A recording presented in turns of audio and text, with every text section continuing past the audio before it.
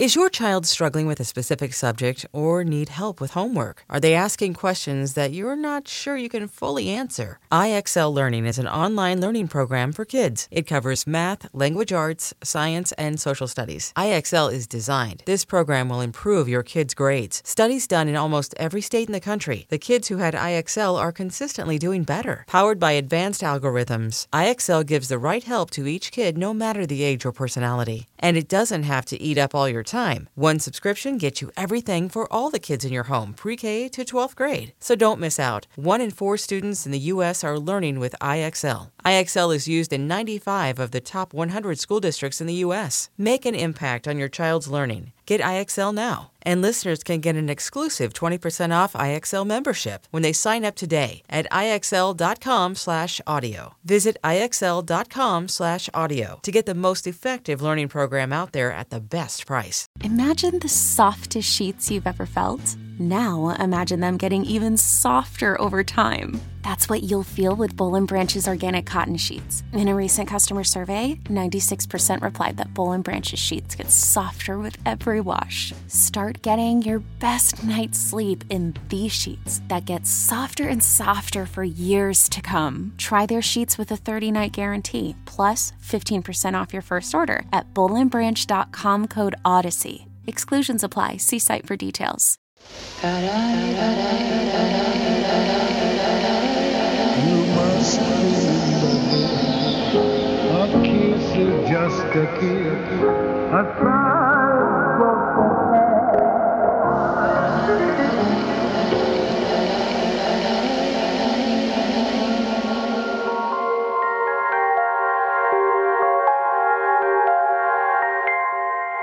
Welcome to another episode of You Must Remember This, the podcast dedicated to exploring the secrets and or forgotten histories of Hollywood's first century. I'm your host, Karina Longworth, and this is part 2 of our ongoing series, Erotic 90's.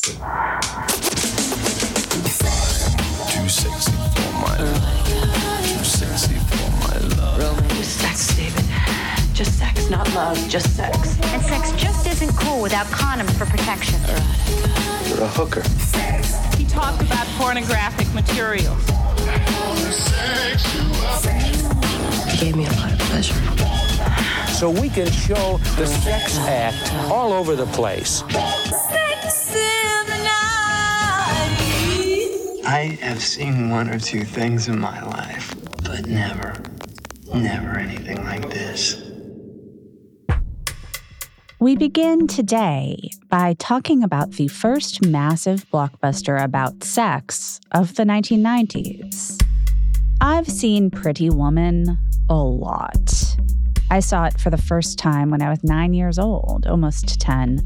It was the first R-rated movie I ever saw in a theater. Most of the times that I've seen Pretty Woman in the 32 years since, all the times I caught bits of it on cable, and the few times I've put it on for comfort on a plane or when I couldn't sleep, I knew that I was supposed to be offended by aspects of it, or at least temper my enthusiasm for it by acknowledging that it was a problematic depiction of sex work. And tisk tisk, it's several different types of commodity fetishism. But I could never get over feeling kind of wowed by it. I always felt the excitement of that first viewing, which felt illicit even though I was accompanied by a parent. It felt like I was getting away with something. It felt like sneaking into the world of adults. Movies that imprint on you in childhood can be tricky things. Sometimes, as you age, they turn into guilty pleasures. Sometimes they make you cringe. Sometimes adults feel compelled to protect the purity of the youthful viewing experience, essentially refusing to age with the movie. I feel like the opposite thing has happened to me with Pretty Woman. There are things in this movie that I think only a child could find sincerely glamorous. The makeover montage, for instance, feels like it crosses over into a realm of irony, At the moment, Julia Roberts' Vivian gets a pizza delivered to the luxe boutique where she's shopping. And yet still, every time I watch it as an adult, I find new things in it to appreciate as an adult that resonate with me because of experiences I've had in my adult life.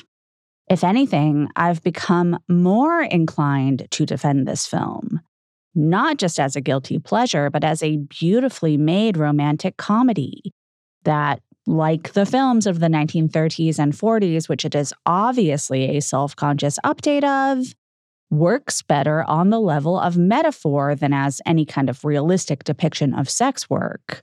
And yet, does have things to say about being a person that I recognize as being authentic. Today, we are going to talk about how Pretty Woman became a massive hit in 1990, the gender politics of this fantasy about love between a streetwalker and a corporate villain, as perceived then and as perceptible now, and the wild roller coaster of the early career of Julia Roberts. Condescendingly written off as a nepotism hire just months earlier, within a year of Pretty Woman's release, Roberts was considered the most bankable woman in movies, a controversial icon of 90s womanhood, and eventually a basket case serial monogamist whose incredibly intense rush of fame could only crash and burn. Join us, won't you, for part 2 of Erotic 90's. Pretty Woman used to be called 3000, as in the number of dollars that Richard Gere's Edward pays Robert's Vivian to spend just under a week living at the Beverly Wilshire Hotel with him. The title was not the only thing that changed significantly from the film's conception to its release. For one thing, as late as spring 1989, there were reports that Sean Connery was going to star. Instead, Gere was cast in what would be seen as a comeback role for him. Since we left him in Erotic 80's, Gere's star had waned. As one profile put it, quote, "He never stopped making movies, but from the public's point of view, the actor who peaked in 1982 with his critically acclaimed performance in An Officer and a Gentleman seemed simply to drop out." In the mid-80s, Gere had gone on a sort of spiritual political walkabout, visiting countries like Nicaragua to learn about their conflicts, and plunging headlong into Tibetan Buddhism. Gere co-founded Tibet House in New York in 1988, and by the time he made Pretty Woman, he had established a deep personal friendship with the Dalai Lama.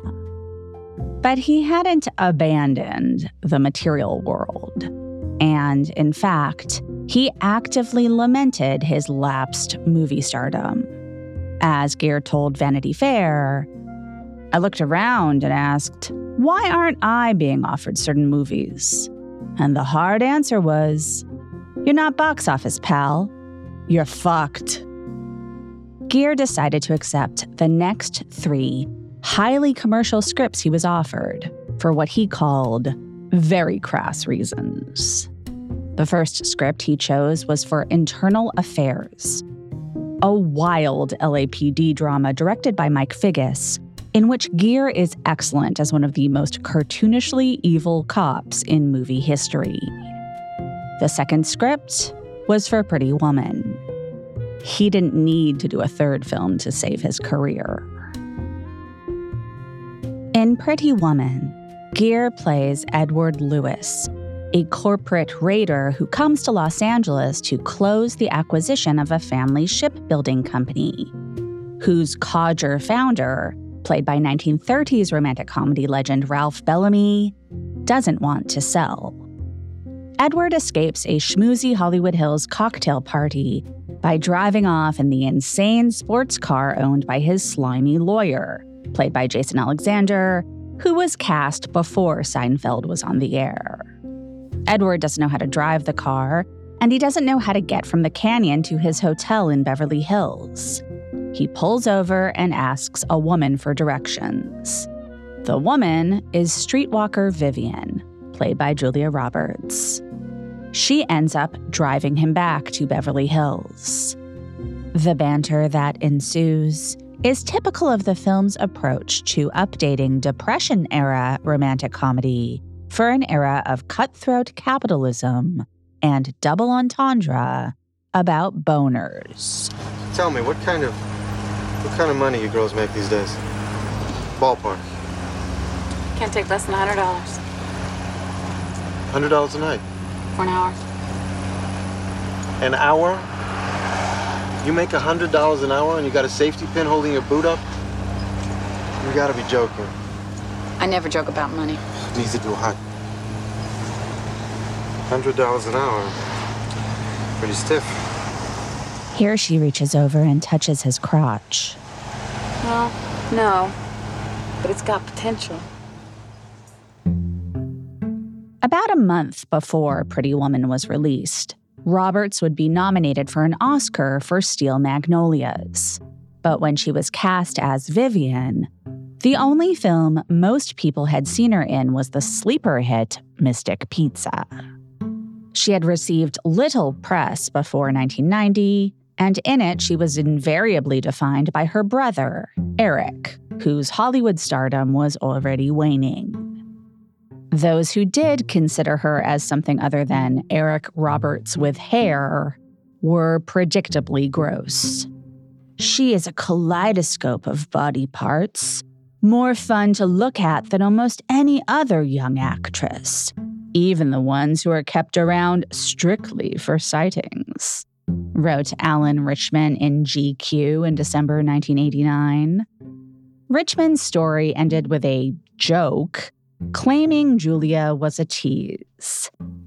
Roberts arrived hungry, announcing, "I'll do anything if you feed me. Thanks to me, she eats. I eagerly await the anything. I am still waiting." Julia Roberts fibs.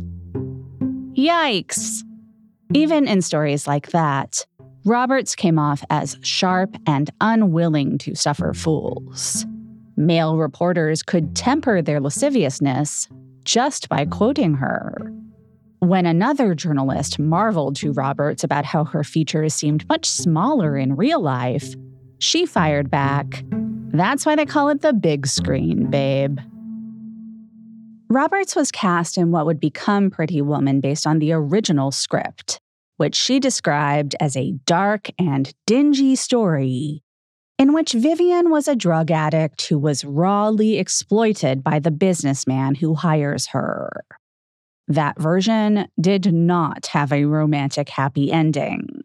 Instead, as the LA Times put it, Prince Charming dumps her back on the street where he found her.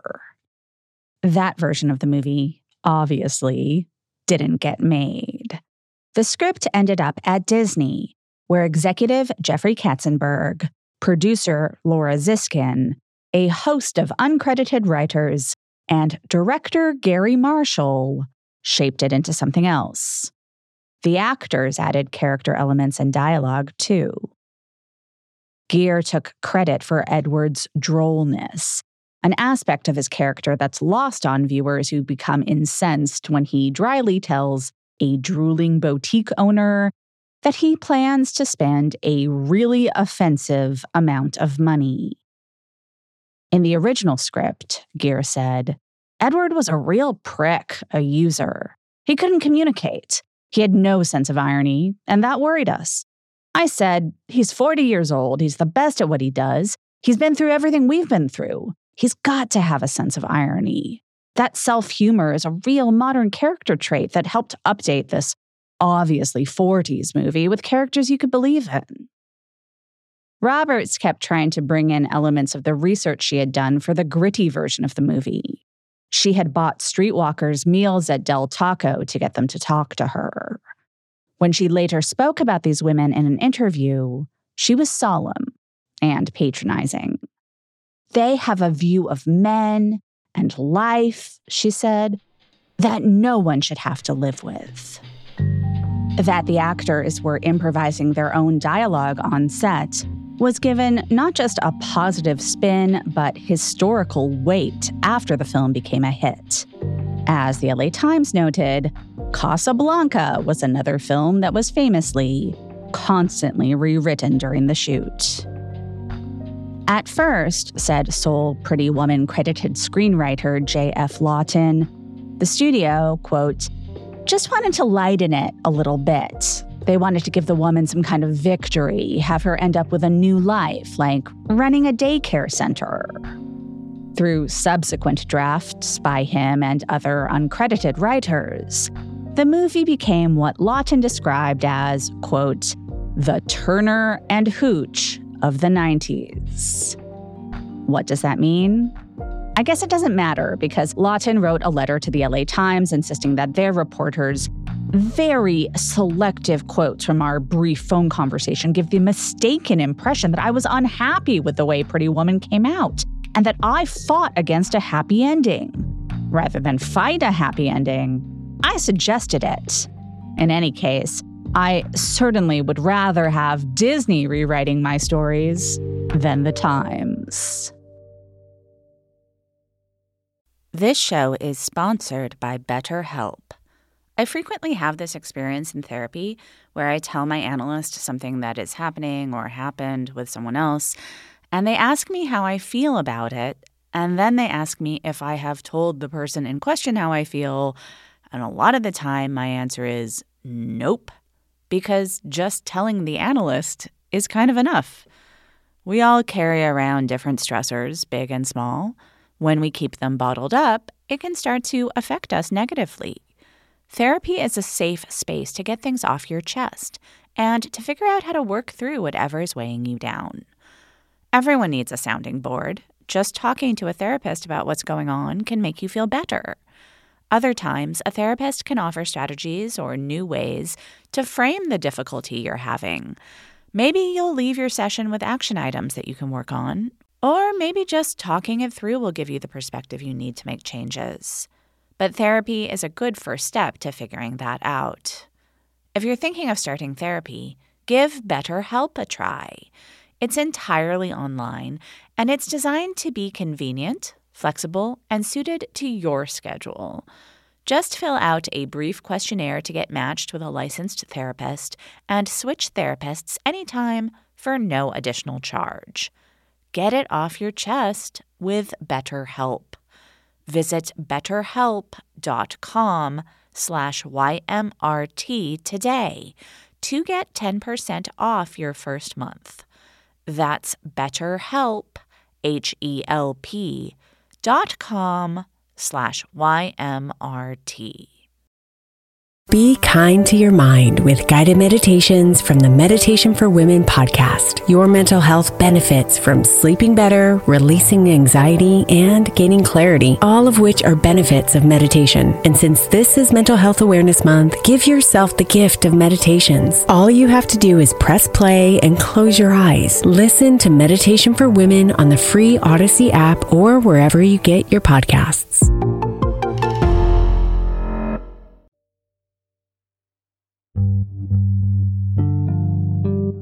Lawton had been quoted as saying that he had initially wanted to write a film about the idea that men would rather buy women than respect them. Disney-fied or not, this is still part of the literal text of the movie. In the very first scene, Edward kicks his live-in girlfriend out of their apartment over the phone after she complains about feeling like his employee. This gives him the idea that maybe what he really needs is a relationship that is openly transactional.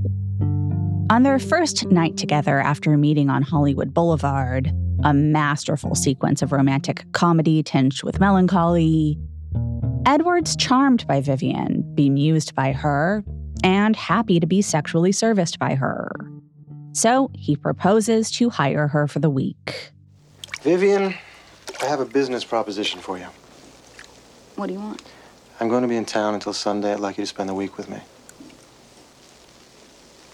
Really? Yes. Yes, I'd like to hire you as an employee. Would you consider spending the week with me? I will pay you to be at my beck and call. Look, I'd love to be your beck and call girl, but you're a rich, good-looking guy. You could get 1,000,000 girls free. I want a professional. I don't need any romantic hassles this week. If you're talking 24 hours a day, it's gonna cost you. Oh, yes, of course. All right, here we go. Give me a ballpark figure. How much? 6 full nights, days to 4,000. 6 nights at 300 is 1,800. You want days too? 2,000. 3,000. Done. Holy shit! We've already seen the shabby room Vivian shares with her roommate Kit, played by Laura San Giacomo in her first big movie after Sex, Lies, and Videotape. We know Kit has just spent their rent money on drugs, so we know Vivian needs this gig. What's less clear is if Edward is going to treat her like a human being. His inherent lack of respect for her job comes through, such as when he assumes she's hiding drugs when she's really hiding floss, or when she says she slept so well she forgot where she was and he cracks, occupational hazard. Maybe this is what reviewers like Henry Sheehan, writing in The Hollywood Reporter, are referring to when they wrote things like, the movie displays an almost preternatural disregard for women's feelings. I must note that the dictionary definition of preternatural is beyond what is normal or natural, which suggests that there is a normal or natural level of disregard for a woman's feelings. In any case, I think this is an insanely inaccurate analysis of a movie that accomplishes a kind of magic trick of making a Bush Senior-era audience empathize with a streetwalker. That the movie respects Vivian more than Edward does becomes evident in the legendary scene in which she goes to a Rodeo Drive boutique in last night's Hollywood Boulevard costume, and the snooty shop girls refuse to help her. May I help you? I'm just checking things out. Are you looking for something in particular? No, well, yeah. Something conservative. Yes. You got nice stuff. Thank you. How much is this? I don't think this would fit you. Well, I didn't ask if it would fit. I asked how much it was. How much is this, Marie? It's very expensive. It's very expensive. Look, I got money to spend in here. I don't think we have anything for you. You're obviously in the wrong place. Please leave.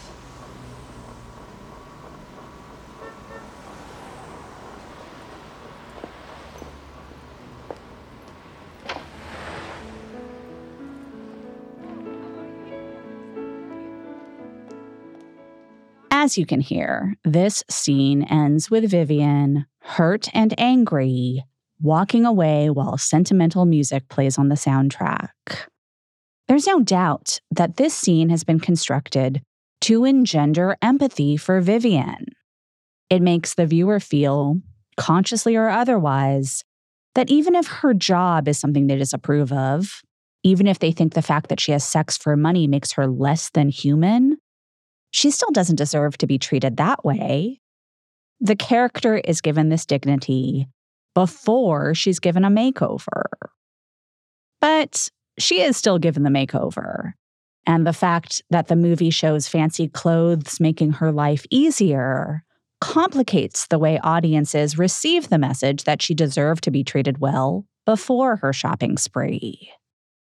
The later scene in which she returns in rich lady drag to show up the mean shop girls, the most quoted scene in the movie, has been criticized for celebrating the capitalist system that allows a hooker to buy her way into respectability, or for celebrating sex work as a means to luxury. Others have rolled their eyes at the idea that any streetwalker could really be transformed by new clothes. Even in a positive review, in which Vincent Canby seems absolutely gobsmacked by the, quote, breathtaking new screen presence of Roberts, the New York Times critic calls it a movie, quote, about a prostitute who really isn't, at least as far as the audience is concerned. She is, instead, a bright, funny, incredibly healthy young woman who looks gorgeous. So, in his mind, a real prostitute couldn't be any of those things. The movie is so good at eroticizing conspicuous consumption that the Wall Street Journal's Julie Salomon went as far as to suggest it was being disingenuous when it wasn't portraying commodity fetishism. She wrote, "The picture is at its best when it deals directly with its premise, that good things can come to those who spend." Pretty Woman dramatizes a number of tropes which romantic fiction has always alluded to. Among them, that sex can be bought, and sexuality can be used as currency to trade for a luxury lifestyle. But the film also makes it pretty clear that Vivian was worthy of respect before she was weighed down with shopping bags, and that the people who were impressed by her makeover are shallow and corrupt, including Edward, at least initially. What if Pretty Woman is actually a critique of a system that didn't see her as a human being until she bought her way in? In 1997, Richard Gere was asked about American Gigolo, and he said something that I think applies to the way a lot of people read Pretty Woman. Quote, "You know, it's funny. I've had people come up to me over the years saying, 'Thank you so much, that movie changed my life.' And I think, oh, yeah, they had some internal transformation. And then they say, yeah, I went out and got a car, and I got clothes, and I got money, and I got..." They didn't get the movie. Certainly, Pretty Woman suggests the soulless capitalism Edward has been practicing is a bad thing. Now, you might say that its advocacy of a kinder, gentler capitalism is a distinction without a difference. But in 1990, at this end of history moment when it seemed like the American way of life had won out against all comers, and no one in American movies was questioning it, this all hit different. Edward's attempted hostile takeover of Morse Industries calls to mind Carl Icahn, who famously acquired former Howard Hughes plaything TWA, and when this movie was released, was in the process of selling it off piece by piece. Gere's character has at least one senator in his pocket and is capable of using his government connections to screw the companies he's trying to acquire. At first, he's nothing but condescending to both the hotel manager and the manager of the boutique where he takes Vivian shopping. These service professionals are obsequious because that's what the ultra-rich expect. It would be a burden for a man like Edward to have to treat the people who perform services for him as though they were real human beings. Edward's character is largely defined by his relationship with his father, who abandoned him and who, we are told, died just a month before the events of the movie. They had been estranged for years, and Edward's clearly having a hard time with this, with his guilt, his regrets, and his grief. When parents die, it forces their adult children to reckon with their own lives. And when you understand that grief, you can see how deeply it informs this movie. Pretty Woman is a dead dad movie. Edward is changed not just by his transaction with Vivian, but by his encounter with Bellamy's Morse, who gives him access to the family business that his own dad never let him have. For decades, the media rolled their eyes about Gere's Buddhism, but in talking about his spirituality in 1990, he said something that should unlock something about how he plays the role in Pretty Woman. Quote, "There's a major click one makes in one's brain and one's heart through this process of Buddhist practice. One begins to transform how one sees the other, not as a potential enemy, but as a loved one. Old Man Morse clicks over from being Edward's enemy to being his surrogate father. And you can write this off as schmaltzy, but if you are a middle-aged person who misses their dead father, this is powerful. The last 30 years of Edward's life have been about being, as he puts it, very angry with my father. Over this week with Vivian, he comes to understand that he can choose another way to live. He undergoes a true transformation, and at least gestures at trying to become a different kind of man. Vivian doesn't. She doesn't need to change who she is. She just needs to change clothes. He undergoes the greater transformation over the course of the narrative. He already treats women in his life like employees. He thinks it will simplify his life to actually pay a professional to behave the way he has been asking girlfriends and wives to relate to him all along. Towards the end of the film, he tries to reassign Vivian into one of these positions. He tries to turn her into a woman who will perform sexual services and escort him to social events because she is indebted to him for her apartment and a wardrobe. She rejects this, and she's right to, because their previous contract, in which he pays her $3,000 for 6 days and nights, is more honest. She tells him that he's now making a good offer, but she doesn't want an offer. She wants a romance. She has to challenge him to approach a relationship not as something he can schedule for when he has time for it and ignore when he doesn't, but as a give and take between human beings.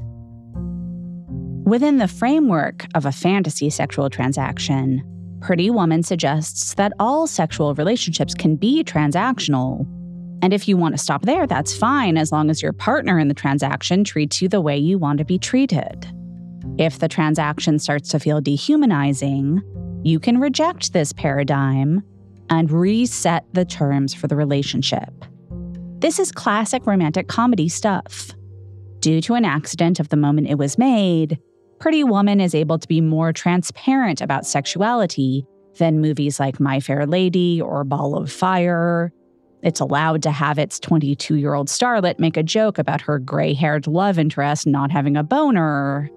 But it's still doing all the stuff that philosopher Stanley Cavell wrote about in the context of comedies of remarriage like The Awful Truth and His Girl Friday, in which two people who think they're not supposed to be in love have to face the, awful truth that they have a mutual recognition of one another that they can find in no one else, and spend a whole movie figuring out what Cavell calls the terms of conversation that will allow them to have a relationship involving mutual respect. Edward and Vivian are two people who got into a business partnership believing it would protect them from having feelings. And instead, they get swept up on an emotional wave they can't control. Watching it in my 40s, I felt that this movie captured those first days when an attraction takes you by surprise and takes over your life better than any movie I've seen in a long time.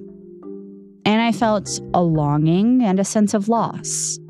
Because it's one thing that movies don't depict sexual activity anymore, but something they also don't do is depict adult relationships with any kind of depth of feeling. I know there are going to be people who listen to this and think I've absolutely lost my mind when I credit Pretty Woman with having any kind of depth or authenticity. But put aside for a minute the ways in which this is a movie that equates sex with shopping and vice versa, and just look at the ups and downs in the relationship between Edward and Vivian. From the scene at the polo match where Jason Alexander finds out she's a sex worker and propositions her, to the fight Edward and Vivian have about that at the hotel, which ends with him confessing that he felt jealous watching her talk to Ralph Bellamy's grandson, to Edward's subsequent offer to make her a kept woman, which she rejects, to her heart-to-heart with Kit about this, in which, in a very Gen X moment, they laugh ironically at the idea that she could be Cinder-fucking-Rella, to Jason Alexander's attempt to rape Vivian, which culminates in Edward punching him out and Vivian telling him, in essence, "You can't hit every guy who dehumanizes me." Imagine that these are real people having these experiences, which I don't think is very difficult to do because I think both performances are very good, especially in this section of the movie. They're in this situation because she's a hooker and he's a John, but they're also not, because in the larger emotional sense, this is stuff that happens between men and women all the time. It is not uncommon for a woman in a relationship with a man to constantly have to say, in essence, "Hey, I'm a human being. I'm just as much of a human being as you are, and I deserve just as much respect as you do, from you and from the people you surround yourself with. And you can't just play whack-a-mole with people who don't believe that way or act that way. You have to be part of a larger solution toward equality between the sexes.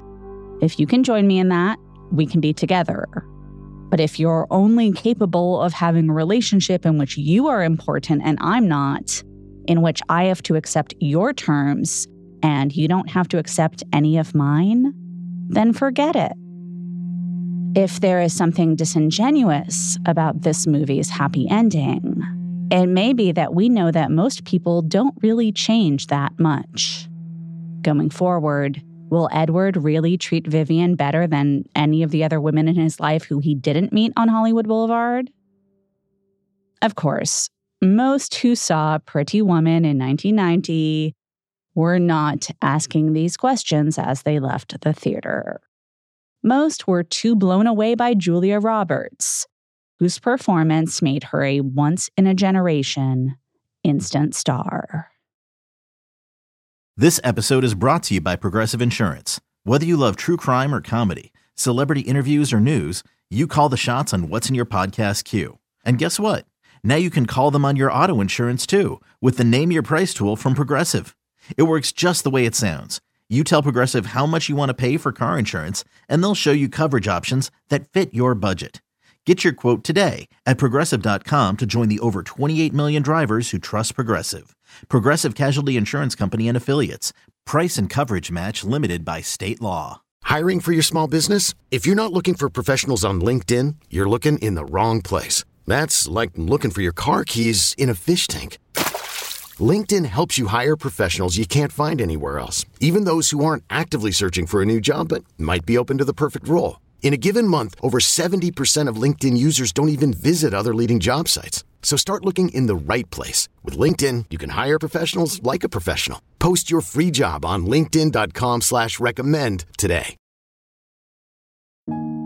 Pretty Woman was not supposed to be a world-beating hit. When it netted an A cinema score, meaning that was the average grade that people gave the film when walking out of the theater, it was clear there would be good word of mouth. But no one could have predicted that a romantic comedy released in March would become one of the most reliable moneymakers of the whole year. In July, the film was still playing on over 1,000 screens nationwide, at a time when, after 4 months, even big hits were usually down to a couple of hundred theaters.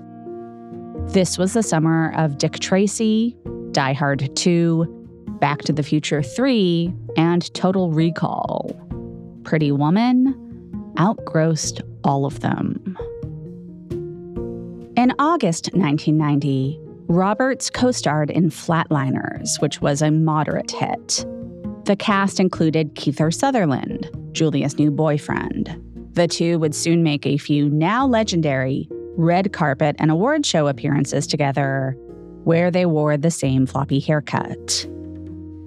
That same month, Pretty Woman crossed the $170 million mark and became the highest-grossing film ever released by Disney.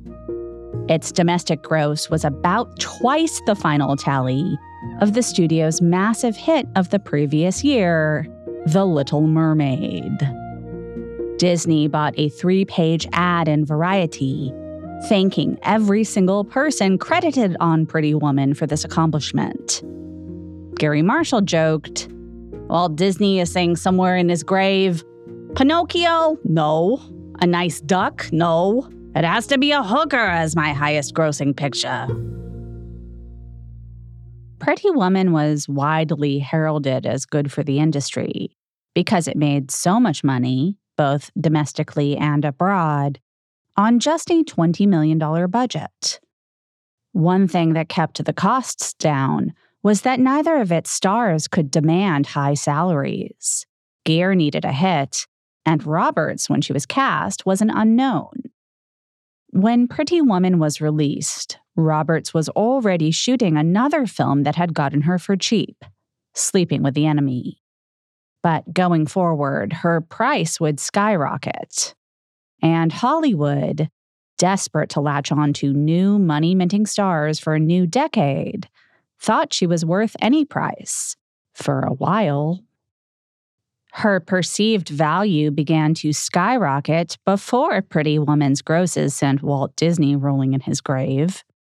The Hollywood buzz about Roberts has catapulted her from a starstruck newcomer, best known as Eric Roberts' little sister, to a formidable member of the elite $1 million a movie actress club, wrote Patrick Goldstein in an LA Times profile published the day Pretty Woman was released.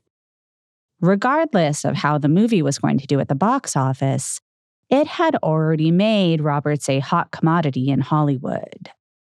"The last few months have been really crazy," she told the reporter. "I can't have a simple dinner. I don't even have time to read a book. My whole life's mapped out for me. I just try to be grateful that I have so much work that I can be worrying about all this." It was hard to stay grateful that first summer of her stardom when she was largely stuck in North Carolina, playing an abused wife who flees her monster husband in Sleeping with the Enemy. Not yet media savvy, she complained in interviews about the small town where they shot on location. "The people were horribly racist, and I had a really hard time," she would say. "I mean, the town had no restaurants in it. I would go home and sit in the small room with my dog and say, 'So there's nothing to eat. You want to go to sleep?' I didn't feel like I was on location anymore. I didn't feel like I had a job. I felt like this hell was where I lived." While she was in that hell, Pretty Woman came out, and she instantly became a megastar. That summer, she was on the cover of Rolling Stone, sharing top billing with 2 live crew, whose As Nasty as They Wanna Be had become the first album to be deemed obscene in a Florida court that summer. Rolling Stone savvily used an image of a grinning Julia to sell copies containing their report on this historic censorship case. But Roberts showed right away that, smile aside, she was not a submissive starlet. Gary Marshall had been telling journalists for months that he found Roberts' emotional neediness to be unprofessional on the set of Pretty Woman. While still shooting Sleeping with the Enemy, she fired back at Marshall's charges that she had needed too much comforting when shooting the near rape scene with Jason Alexander. Well, wouldn't you think so? You know, some guy comes in and basically says, "I'm going to fuck you whether you like it or not," and then throws you down on the floor and jumps on top of you, and you're screaming. I think you might feel a little fragile. Gary is a great hugger, a great supporter. He's really right on, but I got thrown on the floor a lot, and it didn't feel so good. I'm not going to pretend like I'm all brave and it's all really easy. I mean, it's fake up to a point, but at some point, you're going to get pushed the wrong way. You're going to get hurt. Sleeping with the Enemy, she added, is full of that kind of stuff. It scares me to death. I walk out of rehearsals, and all I want to do is go home and get into bed and not have anybody look at me. In shooting the film's most horrifying scene of domestic violence, she miscalculated a stunt fall and really hit her head on a marble floor. I cracked the floor so hard that I had a black eye, she recalled. I'm in so much pain, and the actor that I was working with comes up to kick the sandbag, misses the sandbag, and kicks me right in the leg. So I'm just a blithering idiot at this point. I cannot even see straight. When the take was over, the director said, I wanted to call cut. And I said, if you'd have called cut, I would have wrung your neck, because I'm not going to do that again. 1990 was the year Julia Roberts became a star. But in early 1991, she became a supernova. The backlash started even before she hit her peak. This kind of instant mega fame caused extraordinary jealousy and later schadenfreude from the people in the industry who didn't stand to profit from her stardom. In the October 1990 issue of Playboy, women columnist Cynthia Heimel reported from a party in Malibu, where she encountered a number of industry types who she quoted anonymously. There was an anonymous director admitting that women are justified in thinking they need to get plastic surgery in order to compete for a shrinking number of opportunities for them in Hollywood. The 3 good parts for women this year, the director said, were all prostitutes.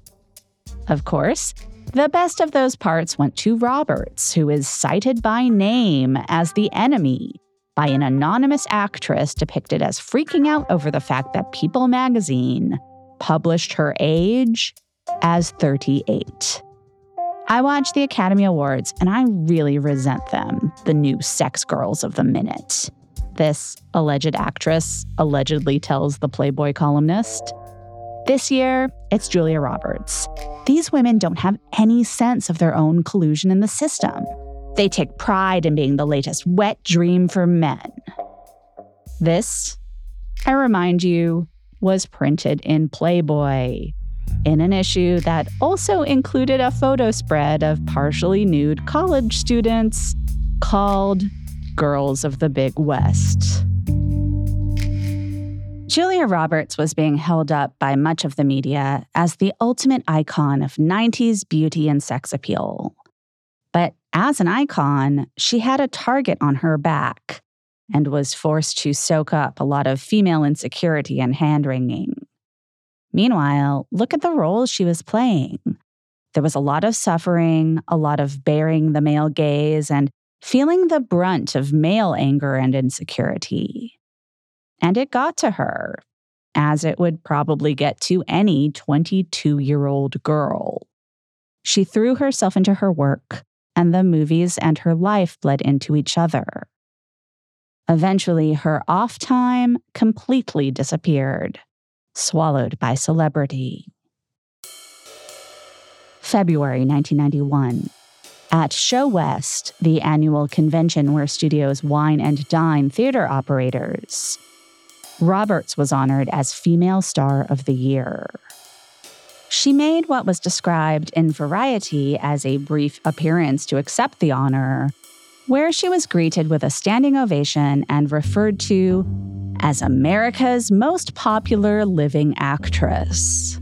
As her bodyguards tried to lead her out of the auditorium, she was mobbed by autograph hounds, TV crews, and paparazzi. It was a frenzy that seemed to impress even Variety.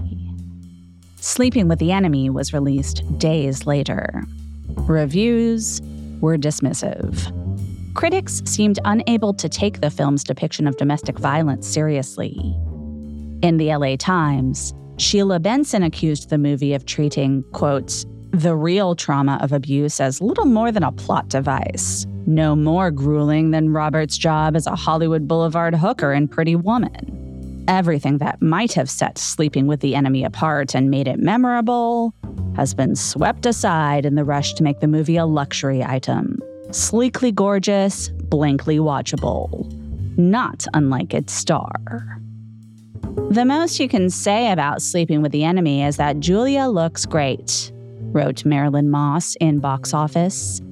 If Julia is the icon of femininity in the 1990s, then this enemy is just what we deserve. Comparatively, the Variety review was almost a rave.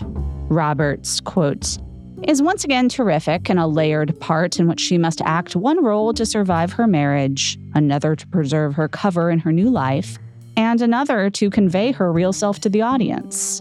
So solidly is audience sympathy pitched with Laura that the ending will not even be controversial, shaping up as simply a defiant outcry against oppression with feminist undertones.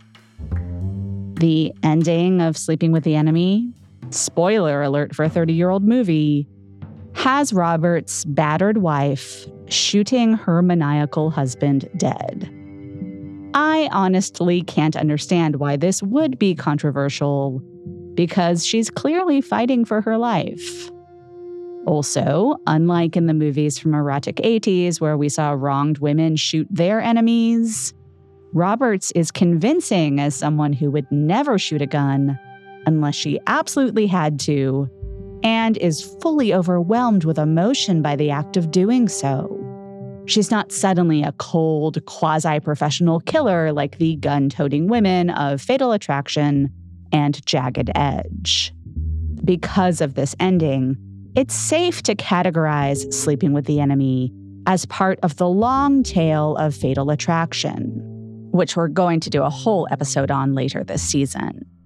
But suffice it to say, almost all of the post-Fatal Attraction films about the roommate from hell, the nanny from hell, the fill-in-the-blank from hell, serve, like Fatal Attraction, to reinforce traditional concepts of marriage and monogamy.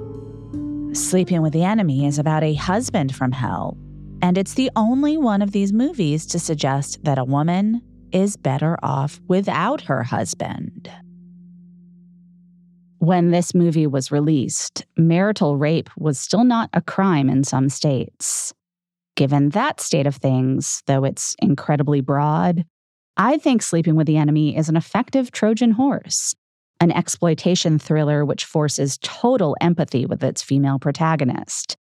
Even though, as the Variety review indicates, there was still a feeling in the culture that while maybe a wife shouldn't have to face brutal physical and emotional abuse at the hands of her husband, lethal self-defense may be a bridge too far. The recent Johnny Depp-Amber Heard trial shows that many still think spousal abuse doesn't count if the woman is anything less than a perfect victim. Julia Roberts plays as perfect a victim as you could imagine in a blunt tool of a movie that should disabuse even the staunchest traditionalist of the idea that women are their husband's property. That mattered then, and it matters now. Still, when stalking was embodied by Glenn Close's caricatured witch, reviews suggested that men needed to look closely at their own real lives and behavior. But when it was Julia Roberts in peril from her cartoonishly evil husband, in The Village Voice, Georgia Brown noted mustachioed actor Patrick Bergen's occasional resemblance to Hitler. Critical eyes were rolled and the underlying issues were written off as the MacGuffin for a sub-Hitchcock thriller. That was the gist of Kirk Honeycutt's review in The Hollywood Reporter, which sniffed that the movie lacked Hitchcock's moral complexities. Still, quote, a guy can take a date to this movie with a reasonably good expectation she'll be clutching him for dear life several times. Yes, it does seem like he is sort of saying that this movie about the terror experienced by an abused spouse could maybe get men laid. These reviews largely treated Sleeping with the Enemy as an inconsequential release. In contrast, Time magazine's Richard Corliss, who had hated Pretty Woman, used his review of Sleeping with the Enemy to take down Roberts as the star of the moment. There is an emptiness at the core of her charm, Corliss wrote. She does not seduce the viewer into wanting to know more about her character or herself. She is not the engine of movie hits, only their ornament. She will be tested with the release of Sleeping with the Enemy, a subordinary thriller, It makes for another indifferent portrait in a bland Roberts gallery. As such, go figure, it will probably make a Fort Knox bundle. Sleeping with the Enemy did make money. A lot of it. Its nearly $14 million first weekend would topple Alien as the biggest opening for a movie with a female protagonist in history. And its domestic gross would top out at $100 million. And it would make nearly that much overseas. It became the fourth film starring Julia Roberts in a row to make money. It confirmed Julia as a box office star, William Morris agent Mike Simpson said, adding, "It showed that she could open a movie that isn't very good, and that the movie can go big." But critics were fatigued with Julia, and the reviews of Sleeping with the Enemy were an early warning sign that a crash was on the horizon. The thing that seemed to accelerate Roberts' stardom faster than any of her post-Pretty Woman movies, and also hasten her temporary downfall, and also ensure her legendary status long-term, was her complicated personal life. Knowing how to speak and understand a new language can be an invaluable tool when traveling, meeting new friends, or just even to master a new skill. But it's not always simple when you're bogged down by textbooks and structure classes. That's why so many people trust Rosetta Stone. Rosetta Stone is the most trusted language learning program, available on desktop or as an app. It truly immerses you in the language you want to learn, like Spanish, French, Italian, Chinese, and more. You won't just be studying English translations. The Rosetta Stone intuitive process helps you pick up a language naturally, first with words, then phrases, then sentences. Don't put off learning that language. There's no better time than right now to get started. For a very limited time, listeners can get Rosetta Stone's lifetime membership for 50% off. Visit rosettastone.com/rs10. That's 50% off unlimited access to 25 language courses for the rest of your life. Redeem your 50% off at rosettastone.com/rs10 today.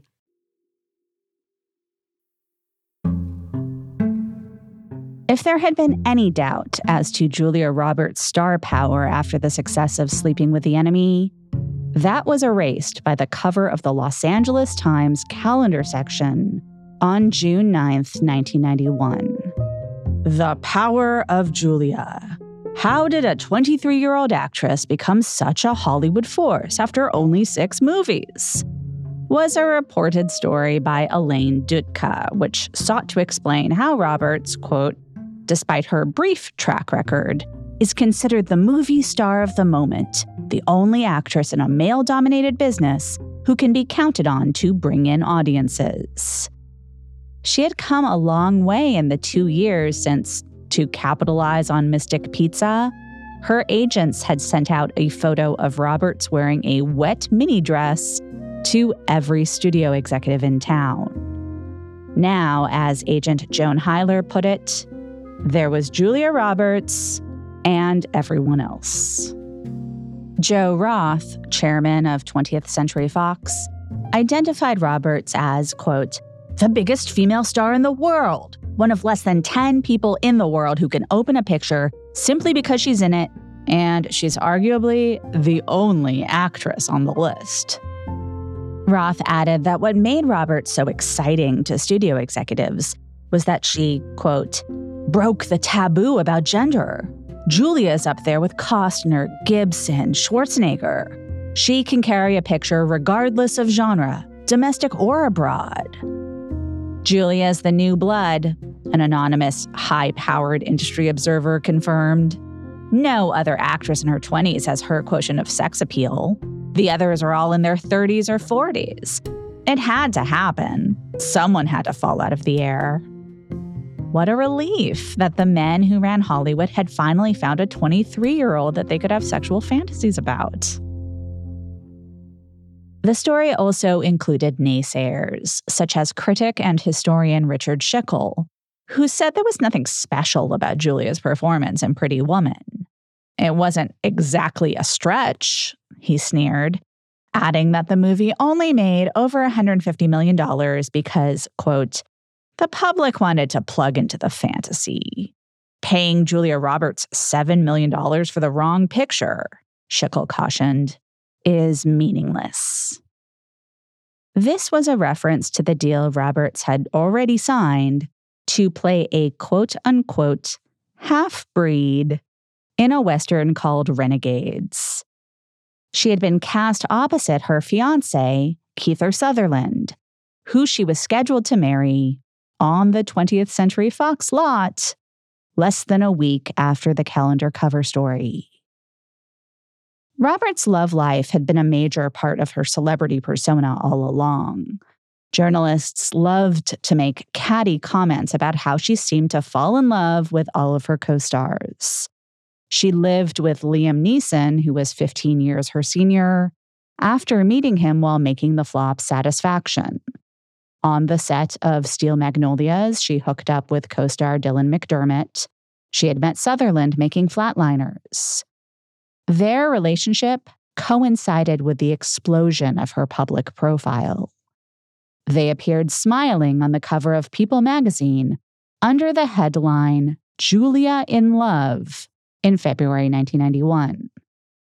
But inside the magazine, an anonymous source confirmed that Julia's Oscar nomination for Pretty Woman, her second in 2 years, had sparked tension in her relationship. There is definitely a problem, and the problem is work-related, said the source. Kiefer is not getting offers for roles, and Julia's phone is ringing every 2 minutes. But she is madly in love with him, and she wants the relationship to work. Roberts needed the stability of a long-term relationship if a maddening GQ cover story from that same month was to be believed. Author Johanna Schneller presented Roberts as cagey and paranoid, a bottomless well of need who was afraid to embrace the love of her public, a chain-smoking narcissist who was either the ultimate method actor or a total fraud. The wall between what Roberts is and what she acts is dangerously thin, Schneller wrote. She asked Roberts about reports that her relationship with co-star Patrick Bergin had declined over the course of the Enemy shoot. Roberts responded, I mean, when you come to work and somebody kicks the shit out of you for 3 hours, you don't really feel like finding out where he is and saying goodnight. The reporter used this as evidence that Roberts couldn't tell the difference between her characters and herself.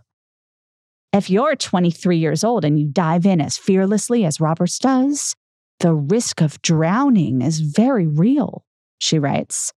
Her self-knowledge is still flimsy. What the reporter did see of what Roberts is struck her as phony. Julia, she writes, personifies the new generation of movie stars, women who call themselves actors, not actresses, who cut off their long hair and wear cotton, not mink. Only someone who doesn't want to look like a movie star but is pretty sure of getting a good table anyway would show up for a breakfast meeting at the Polo Lounge, the epicenter of the very nervous system that is Los Angeles, in a shapeless brown sweater with pillow hair. Robert sits there, yawning and smoking, one leg on her chair, one on the chair of an acquaintance, and one long arm draped over the back of a chair at the table behind her, where an older couple quietly eat, trying to figure out who she is and why she merits so much space. End quote. Nobody in the history of magazine profiling has ever wondered why a young male actor takes up so much space. The patronizing tone gets worse. Quote, much of what will happen to her later depends on how she handles the whirlwind now. The choices she makes, as actors like to say. The struggle to decide whom he or she is going to be is something all 23-year-olds go through. Most of them, however, don't do it with millions of fans watching. The facets of her personality may come together into a diamond, or they may implode into a pile of glittering dust. But every once in a while, through the magic of the movies, someone comes along who captures the imagination of the public. They are the beginners who make us believe in the possibility of happy endings. Julia Roberts is that rare beginner. I read an interview with Roberts from 1988 in which she talks about wishing she could bring back the star system of the 1940s. And well, be careful what you wish for. This GQ profile reads like studio star management masquerading as journalism, intended to caution a potentially rebellious star into towing the line. It could be right out of a 1940s photoplay. Under this kind of studio-sanctioned magnifying glass, no wonder Roberts began to accrue a reputation for being difficult with the media. She also never stopped working. In the weeks leading up to her wedding date, she was promoting a film called Dying Young and shooting her part as Tinkerbell in Hook. The wedding, a gift from the studio releasing Dying Young, was scheduled for a week before that movie's release. 15 months earlier, she had told the LA Times, "My whole life's mapped out for me." She wasn't kidding. And then, 2 days before the wedding was supposed to happen, publicist Pat Kingsley put out a one-sentence statement saying Julia and Kiefer's nuptials were postponed. Over the next few days, the media completely lost their minds.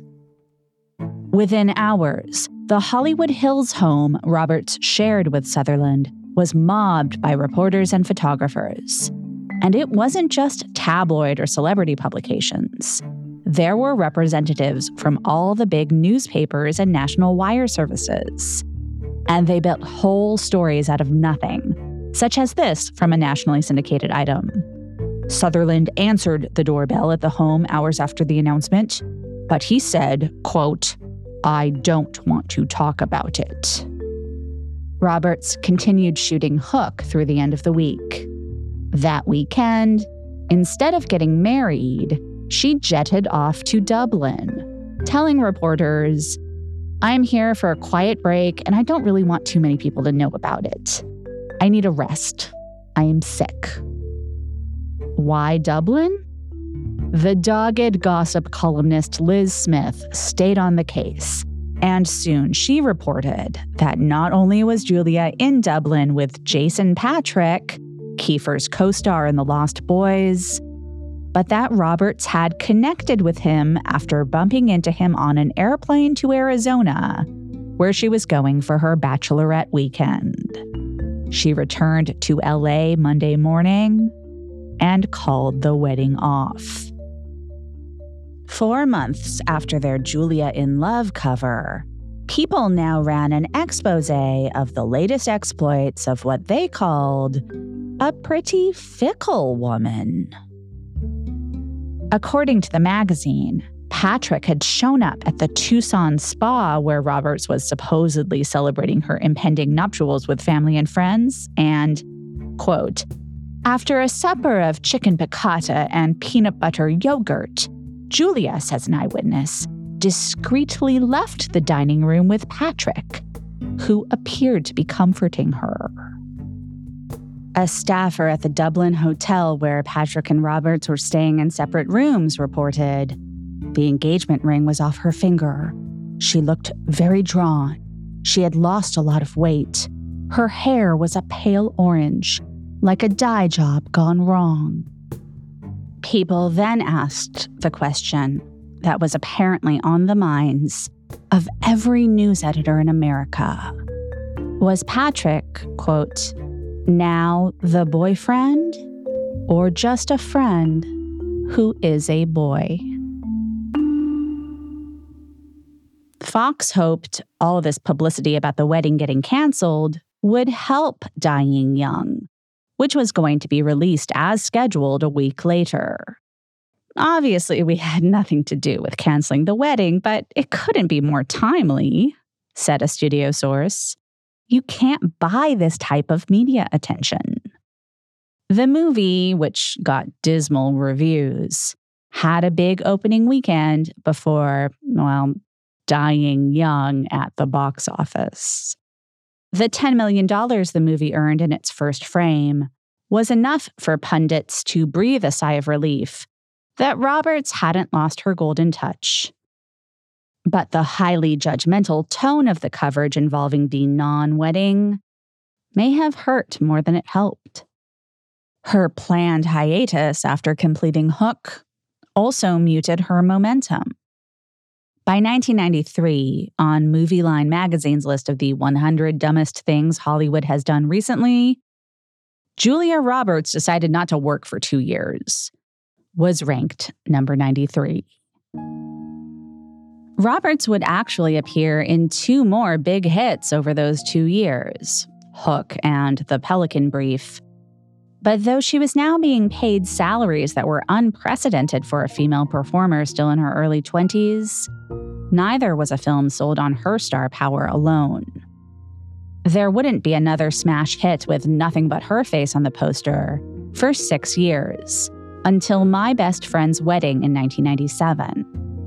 And in between, there would be a lot of legendary flops. I Love Trouble, Mary Riley, Michael Collins. There was also Something to Talk About, which I think is underrated, and which allowed Roberts to gingerly dip a toe into self-referentiality. That would prove to be a profitable pond for her going forward, particularly with the 1999 double whammy of Notting Hill and Runaway Bride. We will talk about the latter film at the very end of Erotic 90's, but we have a long way to go before we get there. Next week, the sexual persona of Teresa Russell and 2 early 90's films that put it to use. One was positioned as an answer to Pretty Woman, directed by another Russell, Provocateur Ken. The other was directed by Sandra Locke, an actress turned director whose work was overshadowed by her very public affair with Clint Eastwood. Join us then, won't you?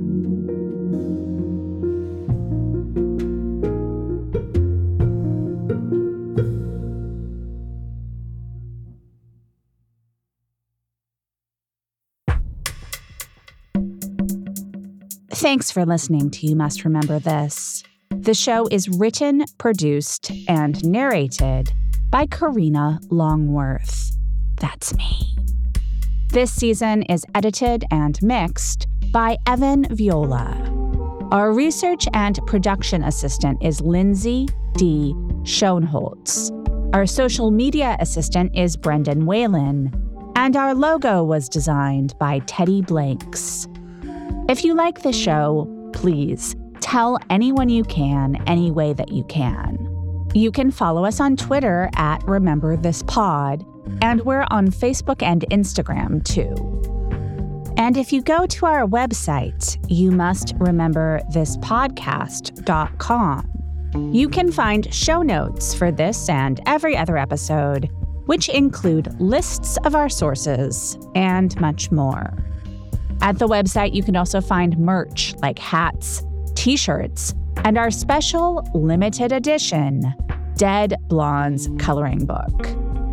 At patreon.com/Karina Longworth, you can support the podcast, get lots of bonus You Must Remember This content, including scripts or transcripts of our full archive, and some glimpses into other aspects of my life. Proceeds from Patreon go to help pay all the people who work on the show named above. Finally, subscribing or rating and reviewing the show on Apple Podcasts can really help other people find it.